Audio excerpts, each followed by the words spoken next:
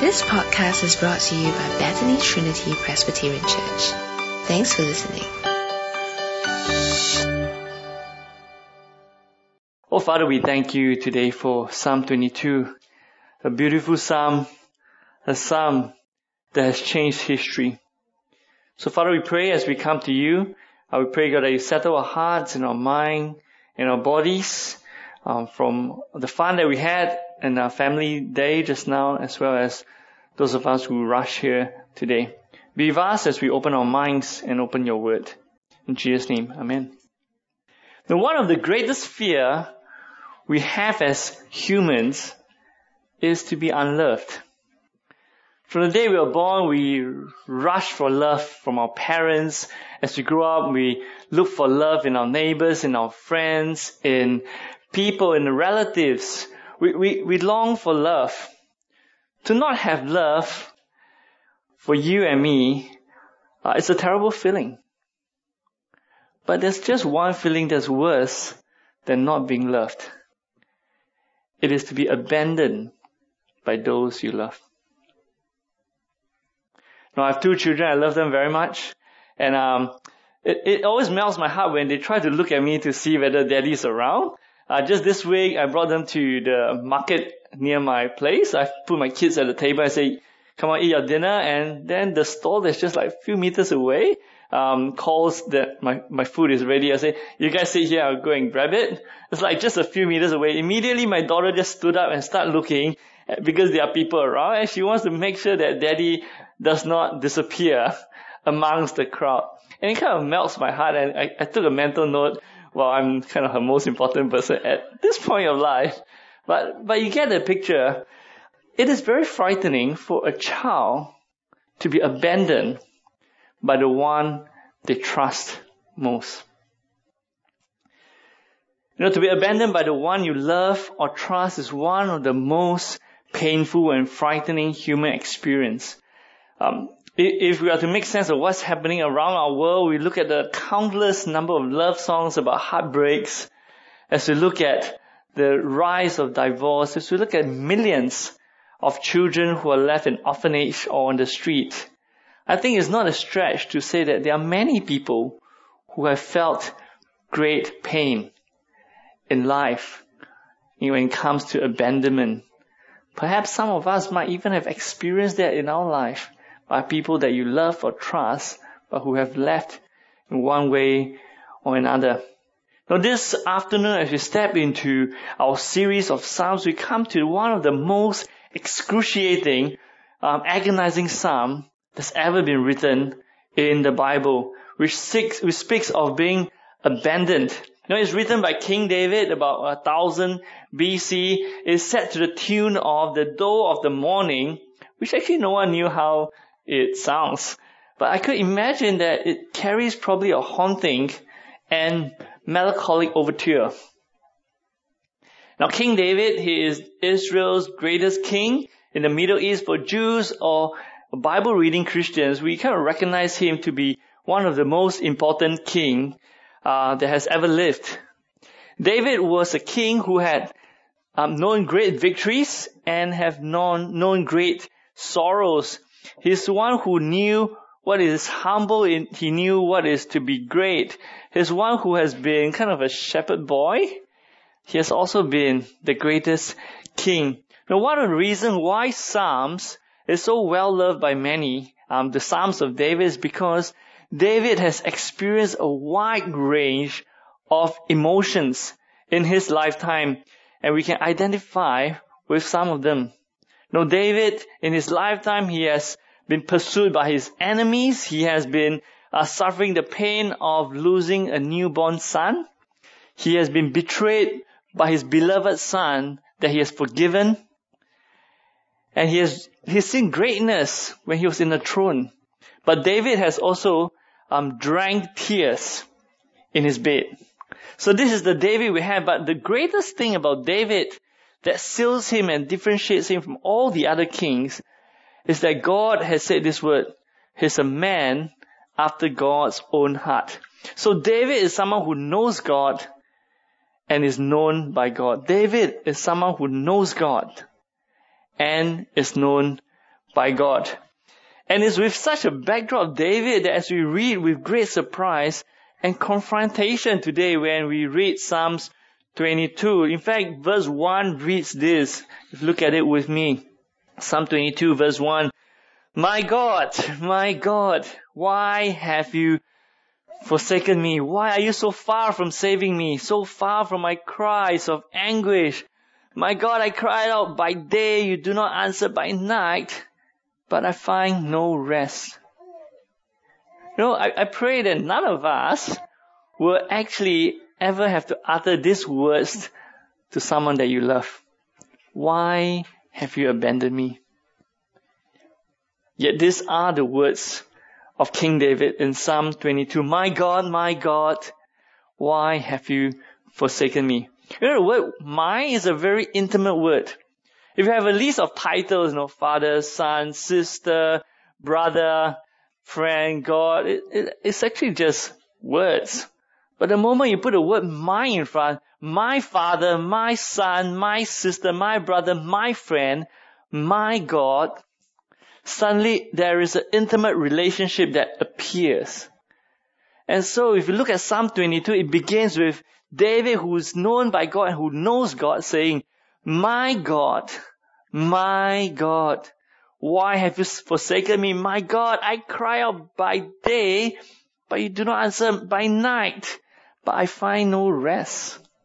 So this sufferer in Psalm 22 is familiar with God, who has now become silent.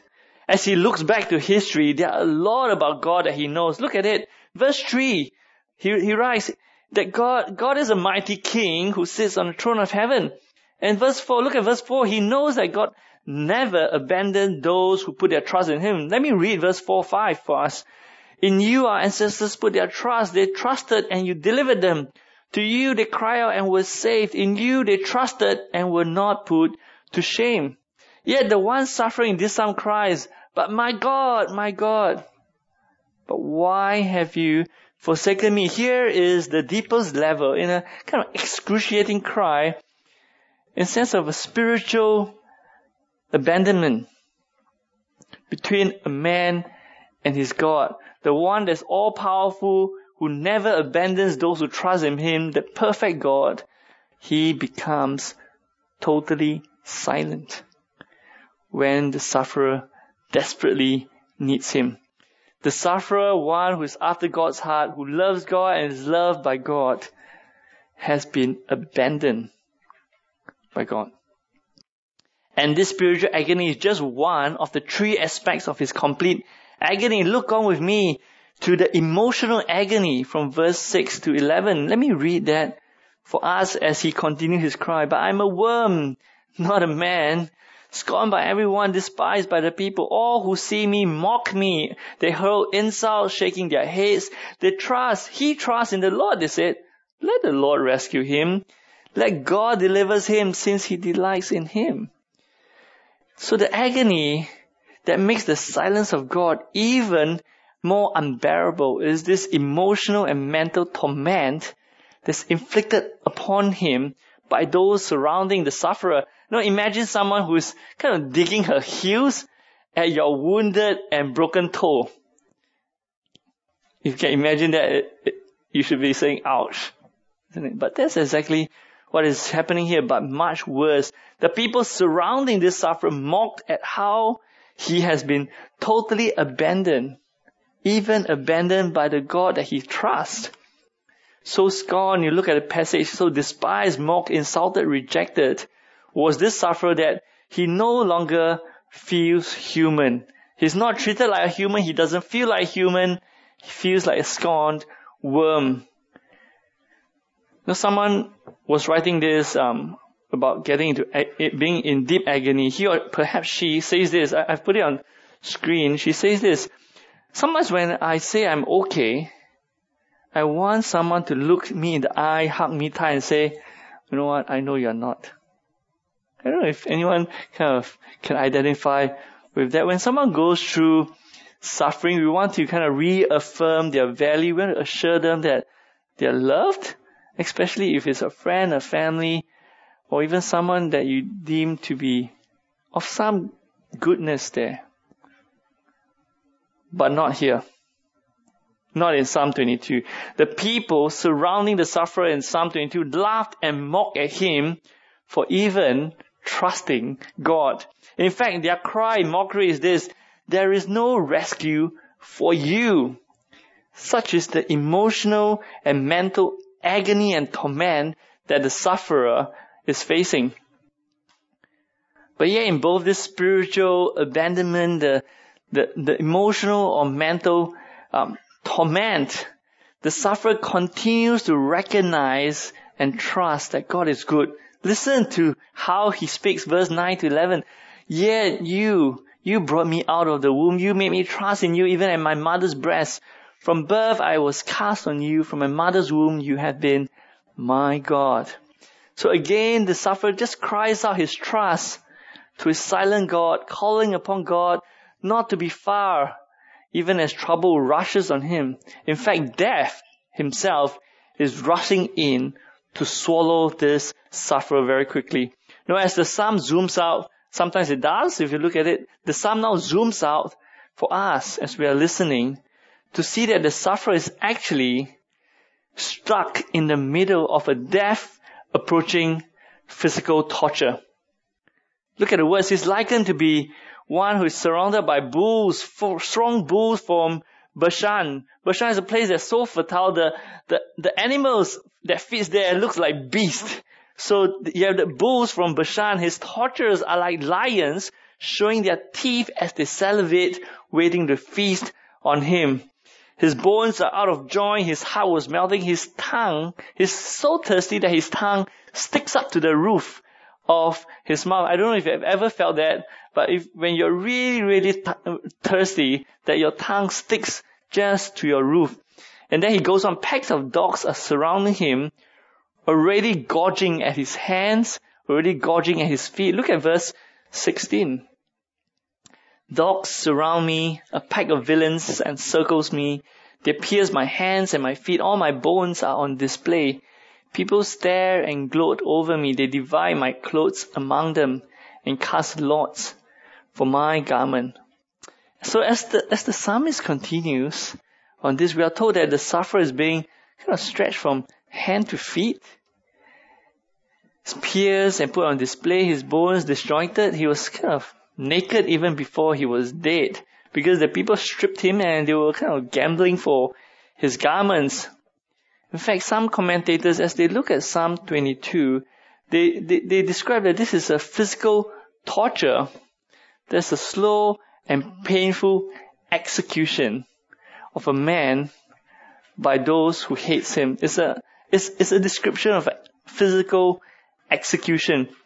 No, there's no reason, as you look on in this psalm, look for it. There's no reason for this sufferer to face any execution except for one thing, except for one reason. And it is in verse 8 that he put his trust in God. They said, he trusts in the Lord. They said, let the Lord rescue him.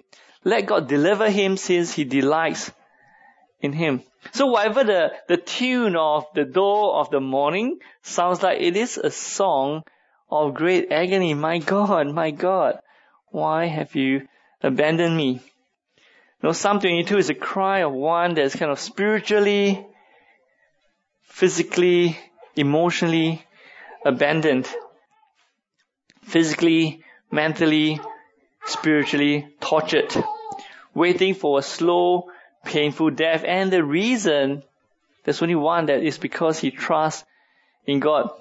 Now, if you are following with me, by the time we reach verse 18, something should be happening on my way. We're starting to think, actually, is there such an occasion where David is in? You kind of stretch your kind of mental mind if you're someone who knows a bit about David, and you try to find something and your mind is going to fail you. So you're going to flip your Bible up and read the history of David. You'll start to find what a situation. You find David hiding in caves from Saul, the king who wants him dead. We find David fleeing and acting like lunatics among his enemies. We find David fleeing from his own home as his son betrays him and storms in at him and his wives. We find David agonizing over many, many situations. In fact, we will read Psalms 51 in a few weeks' time, where he pens down some of his pain.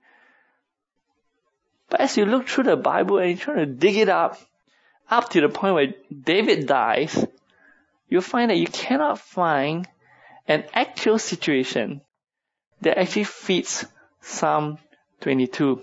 That David was in the actual point of being executed, a point where his garments were being gambled on, a time where he is feasted upon by his enemies, literally, that his hands were being dug on, his legs are being dug out. We can't find it. So at the end of the day, when someone who's reading Psalm 22, ever since David's time, they'll have to think this is perhaps a poetic lament, a sad song as David describes his depression or emotional sufferings. Because if such an occasion occurs, it is too significant not to be in the Bible. In fact, as we read it, we may love this psalm because there may be occasion if this psalm is being put into a modern tune, it might be a number one top hit, because there are times where this psalm describes how we feel, of being abandoned, of being scorned at, insulted, rejected, feeling like a worm, feeling worthless, being challenged, physical pain. So at one level, this song can be a top chart. But on a second level, we find that we cannot fully identify with everything in it. As we read through the whole psalm, we will pick and choose, but we can never fully identify with it, and neither can David.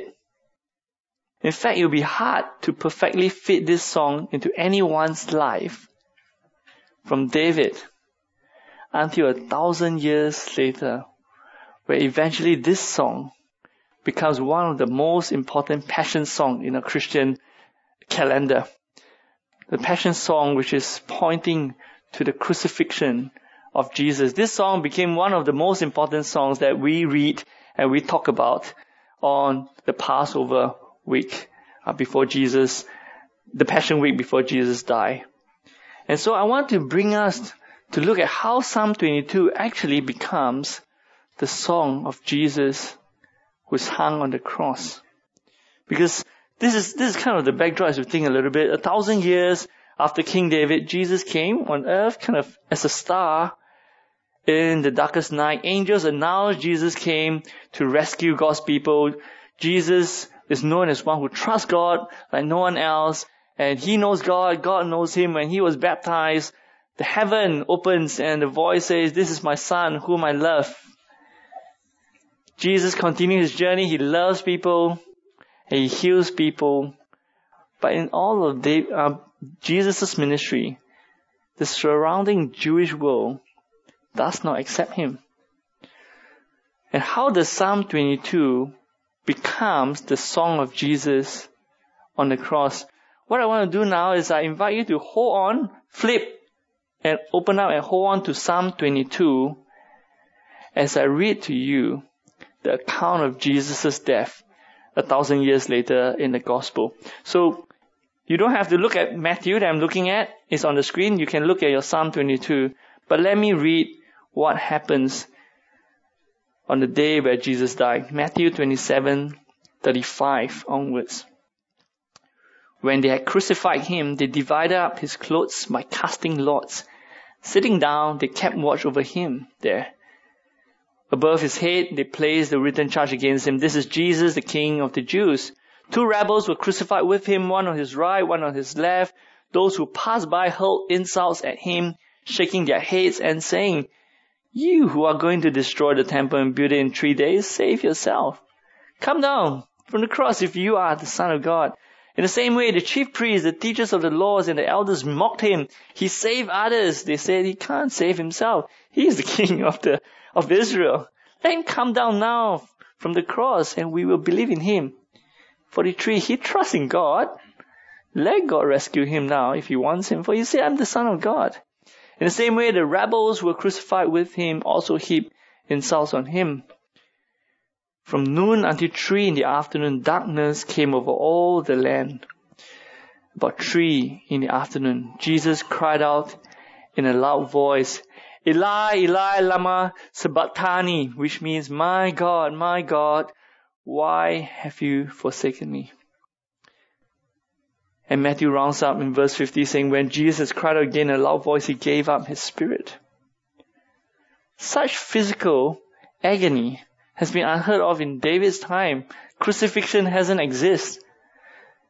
But here, hanging on a wooden plank, was Jesus with his hands and feet nailed to a plank of wood, stripped off his clothes, soldiers casting lots to see who wins them.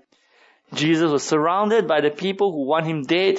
In fact, if you have time to read the whole of Matthew 27, you'll read of more torments where twisted crowns of thorns forced on his head, on his skull, they spat on his face, they whack his head repeatedly.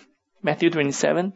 And then there was this mental and emotional agony. All who passed by him on the cross hurled insults at him, that religious elites mocked at him, that people sneered at him. Well, Jesus, you're so capable. Look at how pathetic you are. And what is the crime that the religious elite had against Jesus and want him dead? Well, was it murder, insurrection, rebellion against the Roman emperor, or some grotesque crime as the other criminals hanging next to him? It's not, isn't it? The crime they have against Jesus was his trust in God. Verse 43, he trusts in God. Let God rescue him now if he wants him, for he said, I'm the Son of God. But above, what do we have? We have physical, we have emotional agony, but above both of this was the final spiritual agony. Now, Jesus knew long ago that he must die. He was willing. Jesus, in his 3.5 years of ministry, has been mocked and scorned and hated. Well, at the cross it was magnified, but he knew that it's not new. But there's one thing Jesus has not experienced, and it's here where he cried out. The agony Jesus had never experienced is the agony that one who fully trusts in God should never experience. Psalm 22 says this, to you they cried out and were saved. In you they trusted and were not put to shame. Those who put their trust in God are never forsaken. Those who put their trust in God are never put to shame before God. But on this fateful Friday, the one who perfectly puts his faith in God was abandoned. The one who perfectly trusts in God was put in utter shame. At 3 p.m, darkness was over the land, and Jesus cried out in a loud voice. So imprinted was this cry that they didn't translate it. They just put in exact what Jesus says.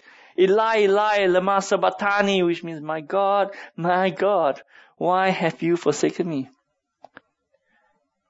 If as someone who have trusted in God, as someone who have known Jesus, the question is, why and how can this happen?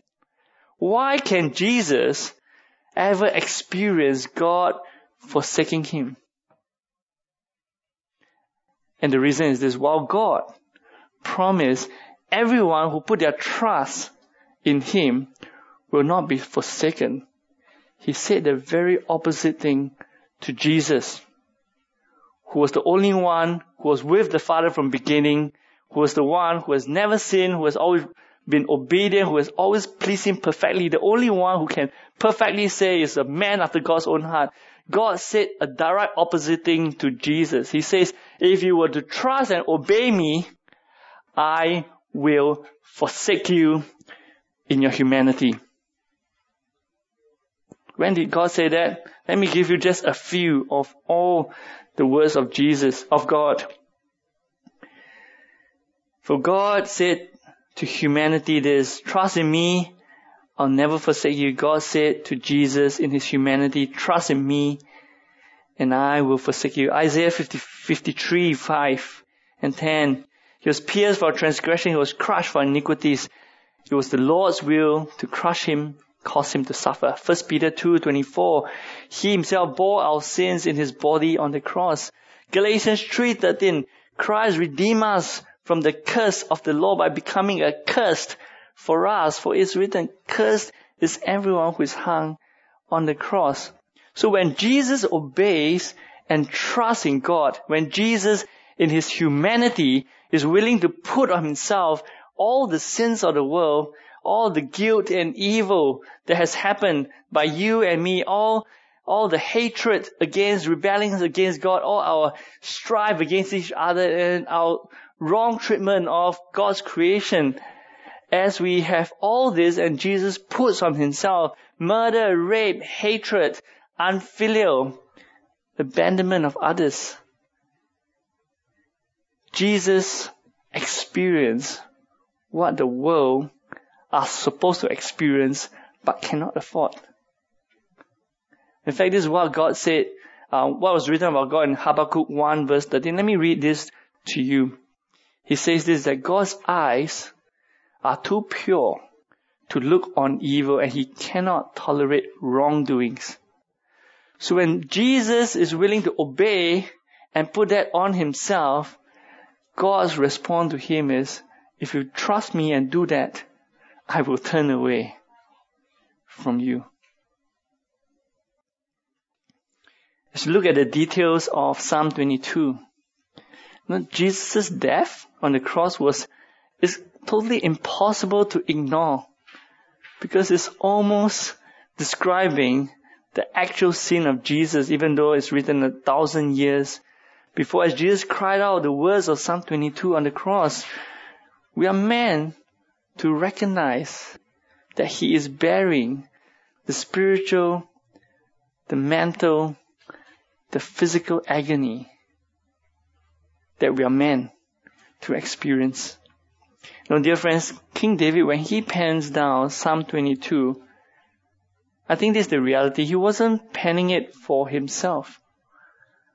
He was penning it for you and for me. The Apostle Peter writes this about some of the prophets, including David. He says this, 1 Peter 1:10-12. I put it up there. He says this, concerning this salvation, the prophets who spoke of the grace that was to come to you searched intently and with the greatest care, trying to find out the time and circumstances to which the Spirit of Christ in them was pointing when he predicted the sufferings of the Messiah and the glories that would follow. It was revealed to them that they were not serving themselves, but you. As David, the man after God's own heart, describes the inner voice of the sufferer, we start to see Jesus, the sinless one, going through what the Messiah has to go through. That we actually identify that he is the one because David has already written about the one 1,000 years before he appears. Because the price of our sin must be paid. Our God cannot be called a good God. And the price is paid. Paid in full on the cross. Some people may say this, or I've heard it a couple of times, that, you Christians have this thing called cheap grace, say the magic word, and you're forgiven of your sins. But as we look at the cross, as we look at Psalm 22, what we should gather is, it's not a cheap grace at all. It is such a costly grace that Psalm 22, as we look at Jesus, we should never forget what Jesus goes through, that our sins can be forgiven. The one that should never have heard God say this calls out on the cross, my God, my God. That's the only time Jesus calls his Father God, isn't it? On the cross, my God, why have you forsaken me? It was meant for us to hear it. So if you are Christians today, I think this is my prayer and our prayer, that as we pray and sing Psalm 22, we can be assured that when we trust in God and turn to Jesus, we will never be abandoned by him in life or in death. We will not cross the door of death alone anymore because he has crossed that total abandonment in his humanity, and he now stands there ready for us and all who belongs to him. But for those of us who we have been coming to church, but we are kind of thinking about Christianity or to be even firm up in Christ, my prayer is this and plea is that we will know Jesus small. That if we ever ask this question, God, where are you when I need you? Jesus' reply is, I was there because of you. God was never a God from a distance. Because when we ask, God, where are you? When suffering comes, Jesus says, there I was. So that you do not have to face this suffering. Now Psalms 22 did not end with just the agony of the sufferer. Indeed, the Spirit of Christ in David didn't just point to his suffering, but points to his glory. And so, if we look on to Psalm 22, verse 22 onwards, suddenly there is a change from that agony to an unrestrained praise. That there is this praise for God by the sufferer, by those who fear God, and by the rest of the world. So these are kind of three layers from verse 22 to 31 of praises to God. Look at Psalm 22, verse 22. The sufferer says, I will declare your name to my people. In the assembly I will praise you. Jesus says this in Hebrews 2:12. I will declare your name to my brothers and sisters. These are my people. In the assembly I will sing your praise. Jesus himself praises God to his people. And listen to this. Who would have imagined when they read Psalm 22, when it comes to this turning point where God actually listens and rescues his suffering servant or the one that's suffering, is this. As God rescue you, I expect God will rescue him out of spiritual abandonment, from mental agony, or from physical pain. That would be how you have read Psalm 22. But when Jesus has gone through the cross, we start to re-look at Psalm 22 and says that the rescue that God has done is not to remove him from spiritual, physical, emotional agony, but to let him experience the full blow of it until he dies, and then he rescues him from death to life. This is crucially important as a Christian, because back in David's time, what happens? The people want God to save the king, because when God rescues the king, the people are also being rescued. But now as we come to how God rescues Jesus, not by getting him out of the cross, but letting him die and raise to life, those who become Christians now, we can trust if God raised King Jesus from the dead, so he rescued him not from the cross but from death, then it means that those who belong to Jesus, those who are in the kingdom, will be rescued not so much from this pain here and there, but from the ultimate death. Because God, who has brought Jesus from death to life, will bring us from death to life. And that is the praise that Jesus, the King, declares to those who fear God, and asks the rest of the world to also praise God. So if you're a Christian, I pray Psalm 22 gives us the assurance that whether in life or death, that God never abandons us. Because even at death, God will lift us up after that. And for those of us who we're just kind of continue to kind of engage and thinking about Jesus, then this is a glimpse of what God is offering to us when David has written Psalm 22 and Jesus lifted up. So from Jesus to God's people and find the whole nation's praises will be given to God. Look at the last few verses as I look at it with us. 27. All the ends of the earth will remember and turn to the Lord. All the families of the nations will bow down before him. There will be a gathering of great nations, all the nations turning to God because of Jesus and praising God because Jesus died and rose to life. 26, look at it. The poor and those who seek God will find and praise him. 29 to 31, all who are blessed will feast and worship God. In fact, all who are dead, who cannot keep themselves alive, will rise and kneel before God. And that is even not sufficient. David prophesied future generations will be told of God and what he has done through Jesus. And this has been happening since the resurrection of Jesus, isn't it? From Jesus' time up to now, those who have not heard hears it. Those who are unborn, when they are born, they will be told of it. And it will carry on even after we die, unless Christ comes before that happens. As we conclude, dear friends, as we kind of journey on this beautiful Psalm 22, this emotional, this spiritual, this physical agony, there is something that is beautiful if you're part of the cohort who can sing this song. Is that you can sing all the other verses, but there's one verse you and I will never need to sing. And that's verse 1.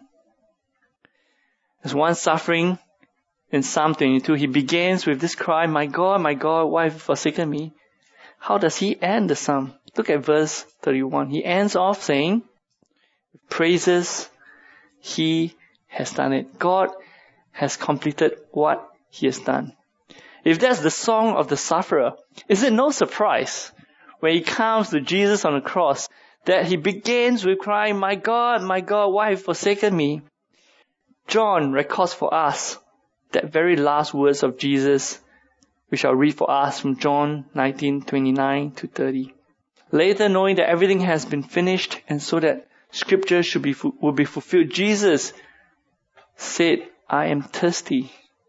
A jar of wine vinegar was there, so they soaked a sponge in it, put the sponge on a stalk of hyssop plant, lifted it to Jesus' lips. When he had received the drink, Jesus said, it is finished. With that, he bowed his head, gave up his spirit. David wrote, verse 31, he has done it. Jesus echoed on the cross, it is finished. God has done it. His plan of salvation is complete. There's nothing else that needs to be done to offer that salvation to you and to me and to those who will come to Jesus. God has done it. And so the offer is given to us that we can grab hold of. That those of us who grab hold of this, that we can look at Psalm 21 and know that verse 1 has been sung. And we will not have to sing it. So let me close this time giving thanks to God for Psalm 22 and also to pray and thank our Lord Jesus Christ for singing it on our behalf. Let's pray. Father, our Lord cried on the cross, my God, why have you forsaken me? And so, Father, we do not have to say that ourselves. Whether spiritual, the emotional, the physical agony that we may know in our lifetime, we know that Christ has experienced even more for us. That is not mere words when Jesus tells us that He is with us to the end of time as we journey on, as we cry out to you in times of difficulties, that we can find comfort that Jesus never left. And you never leave us. So Father, we pray and ask for forgiveness for all our sins. We want to repent before you and ask that God, you give us what Jesus has done for us. That He takes us and our sin and we take Him, and to be called children of yours. So grant us forgiveness and grant us a relationship in Christ. For this we glorify you as Jesus has glorified and has asked those who fear you, and as with the rest of all nations, because you deserve all glory. Amen. Thanks for listening to this podcast brought to you by Bethany Trinity Presbyterian Church. For more information, visit us online at busypc.sg.